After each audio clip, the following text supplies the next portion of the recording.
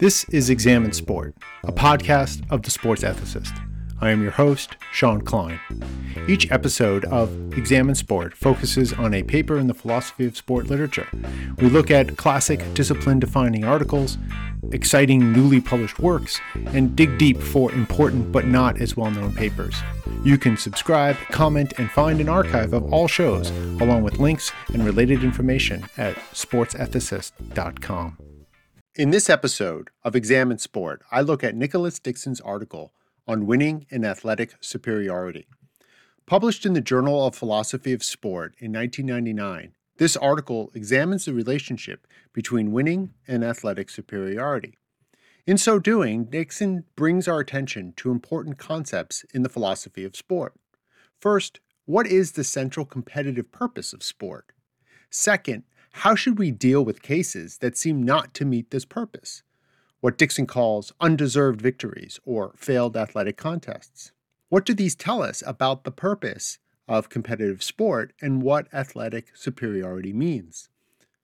Lastly, Dixon is one of the first philosophers to examine whether playoffs are an effective way to determine superiority, to decide which team or player is best. Now, Dixon starts with what seems like a rather simple question. Who is the better team? Well, the obvious answer, says Dixon, is the team that wins. If you win, you are better. You are the superior team in virtue of the fact that you won. We can see this in the familiar chant by fans at the opposing side. Scoreboard, scoreboard, to which the losing fans have no response. The scoreboard tells us who is superior. Now, one of the main purposes of competitive sport is to determine which side is better. The structure of the game is meant to provide the comparison of athletic superiority, and so the winner is superior. But Dixon points out that there are many cases of what seem to be undeserved victories, victories that don't seem to meet this competitive purpose. These are, quote, contests in which the player or team that wins is not, according to both our intuitions and plausible accounts of the goal of competitive sport from the philosophy of sport literature, better than the losing player or team, end quote. For example, a referee makes a terrible error, say calling off a late winning goal for offsides when the player is clearly onside. The better team fails to win, not because the opposing side was better, but because of a refereeing mistake. There are other examples, and Dixon explores these in his paper. Now, Dixon sets out to explore these failed athletic contests, and through them, to find the answers to three main questions. First, how well do athletic contests fulfill their competitive purpose of determining athletic superiority? Given that there are these examples of undeserved victories and failed athletic contests, what does this tell us about the relationship between winning and superiority?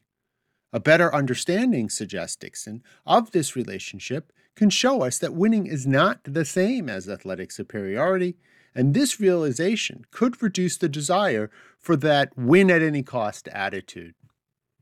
Second, what determines athletic superiority? What can an examination of these failed athletic contests tell us about the elements of athletic superiority? And how much weight or priority should we give to the various elements that make up athletic superiority? Dixon's particular focus is on the role of psychological traits such as poise under pressure and how much impact such traits should have. Lastly, Dixon asks whether playoffs are an effective way of determining the best team. Spoiler alert, Dixon argues they are not. He thinks they privilege the ability to perform under pressure too much, and so don't properly capture athletic superiority fully. Now, Dixon looks at four main ways that athletic contests can fail. That is, cases where the winning team is not the better or athletically superior team. We have what I've already mentioned before, refereeing errors, cheating, gamemanship, and bad luck. Now, I earlier gave an example of a refereeing error, a mistaken offsides call, that could lead to the superior team failing to win. They would have won based on their performance and skills, but because of refereeing errors, they do not. Now, Dixon considers a few objections to this idea, but the main objection is that, quote, a great team should be able to overcome bad calls, end quote. Now, Dixon acknowledges this. A great team is one that is able to overcome an incompetent or corrupt referee. But this is not true of just a good team. One that in any given match is better in terms of having demonstrated its skill and excellence in play, but is not great and not able to overcome such refereeing errors. Such cases, says Dixon, provide ample evidence of an undeserved victory and thus a failed contest. Now, it will strike most as quite obvious that, as Dixon writes, quote, a victory that depends in large part on cheating seems neither deserved nor a sign of athletic superiority, end quote. Cheating fails to demonstrate athletic superiority because athletic superiority is in part defined by playing better within the rules. But what if cheating could be seen as an extension of the tactics and strategies that one might employ in a match?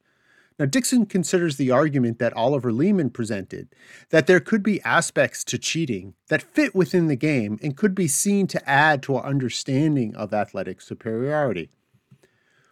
While Dixon doesn't seem to accept Leaman's conclusions, he does acknowledge that the argument shows that athletic superiority is more than mere physical prowess.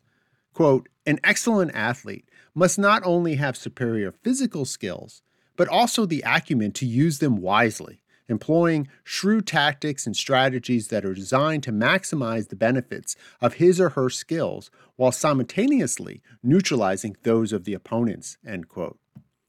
Nevertheless, these tactics and strategies are only good insofar as they are within the scope of the rules. If such tactics and strategies fall outside of what is permitted in the game, they cannot demonstrate superiority in that game. Now, another way in which a team might get an undeserved victory is through the use of gamemanship. Now, Dixon points out two main kinds of gamemanship. First, the use of psychological tactics, such as trash talking or time wasting, that are used to employed to unsettle or disrupt the opponent in some way, to get in their head. Second, there is the use of strategic fouls or professional fouls, the intentional and strategic use of fouling the opponent to gain an advantage in a match. Now, gamemanship is different from cheating. Gamemanship is not really a violation of the rules.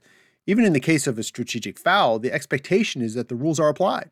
Indeed, the advantage of committing the foul comes from, at least in part, the rules being applied and the foul called. So these kinds of gamemanship are not really forms of cheating. They are legal acts within the game, even if their moral status might be questionable. Now, in that sense, Dixon suggests that gamemanship is an apparent violation of the spirit of the game. You are abiding by the rules in a technical sense, but not really in the sense intended by the game. And so it's in this way that a victory achieved through gamemanship seems undeserved. It's not a victory that rests on the demonstration of superior athletic skill, but instead rests on tripping up, in some cases of fouls, quite literally tripping up the opponent. Now, another set of failed athletic contests arises, quote, in games in which one team dominates the other, but still manages to lose the game because of a succession of strokes of bad luck. Now, these sorts of cases seem to be more of an issue in lower scoring sports, such as soccer or hockey, where a few instances of bad luck can have a far-reaching effect on the game. While luck tends to balance out in the long run, in games where only a few goals are scored, the luck can swing against you in a match. And as any fan of these sports will tell you, there are many cases of a dominating team that fails to win because of the inopportune slip on the grass or the inadvertent, unfortunate deflection of a defender. In such cases, it seems like the superior team deserves to win, but doesn't. One objection to this, similar to the discussion on refereeing errors, is the idea that a great team should be able to overcome bad luck.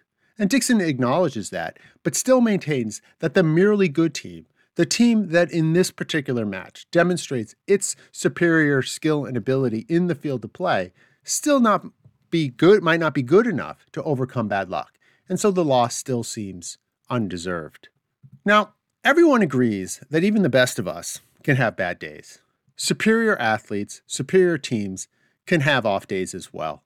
In such cases, an inferior team or player can win and deserve, in virtue of their play, to win.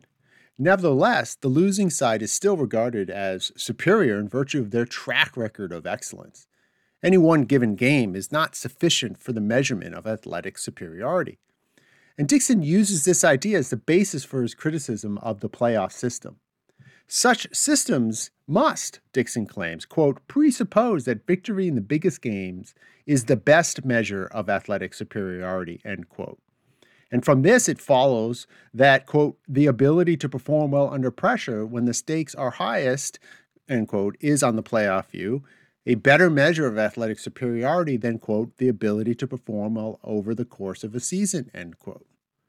Now, a large part of this view is that the ability to perform under pressure is an aspect of psychological toughness, and such toughness is a key aspect of athletic excellence. And Dixon's primary concern here is just how much weight to give the role of psychological toughness. He recognizes that it is essential and that the lack of psychological toughness would disqualify one from being considered the best. However, he argues we can't give it so much weight that the only victory in the highest stakes game qualifies for one being the best.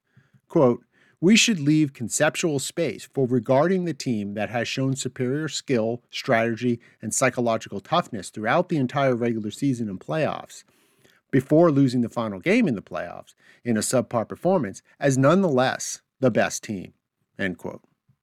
That is, if the goal is to determine which team or player is truly the best one, the one with the superior skills and strategies, as well as the mental focus and discipline to execute consistently at the highest levels of the game, then we should be wary of resting the determination of the best team or player on one given game. We should focus on the full season, the full body of the work by the team or player, not just a single game. Now, one main conclusion of Dixon's paper is that a just or deserved result, one that is based on the play of the team players in that given match, is not necessarily an accurate indicator of relative athletic excellence of the teams or players. Good teams can lose, inferior teams can win, any given Sunday, as the saying goes. We also get a fuller picture of what athletic superiority includes. It's not just physical prowess, but also includes the ability to strategize, to have poise, and mental toughness. But while toughness is an important component of excellence, playoffs overemphasize it by putting so much on a single high-stakes game. This is detriment to the other components of athletic superiority and the accurate measure of athletic excellence. Now, Dixon then concludes on a hopeful note that this analysis can put winning into a saner perspective, that we can see that while winning and the pursuit of winning is an important part of competitive sport, it's not the end-all, be-all of athletic excellence. This, he hopes, can reduce the motivation to engage in bad behavior to achieve victory, while also fostering healthier, more cooperative competitions. Thank you for listening to Examine Sport. You can subscribe, comment, and find an archive of all shows, along with links and related information at sportsethicist.com. Please also consider rating the show at Apple Podcasts, liking it on YouTube, and sharing on Facebook, Twitter, and elsewhere. You can email the show, sportsethicist@gmail.com.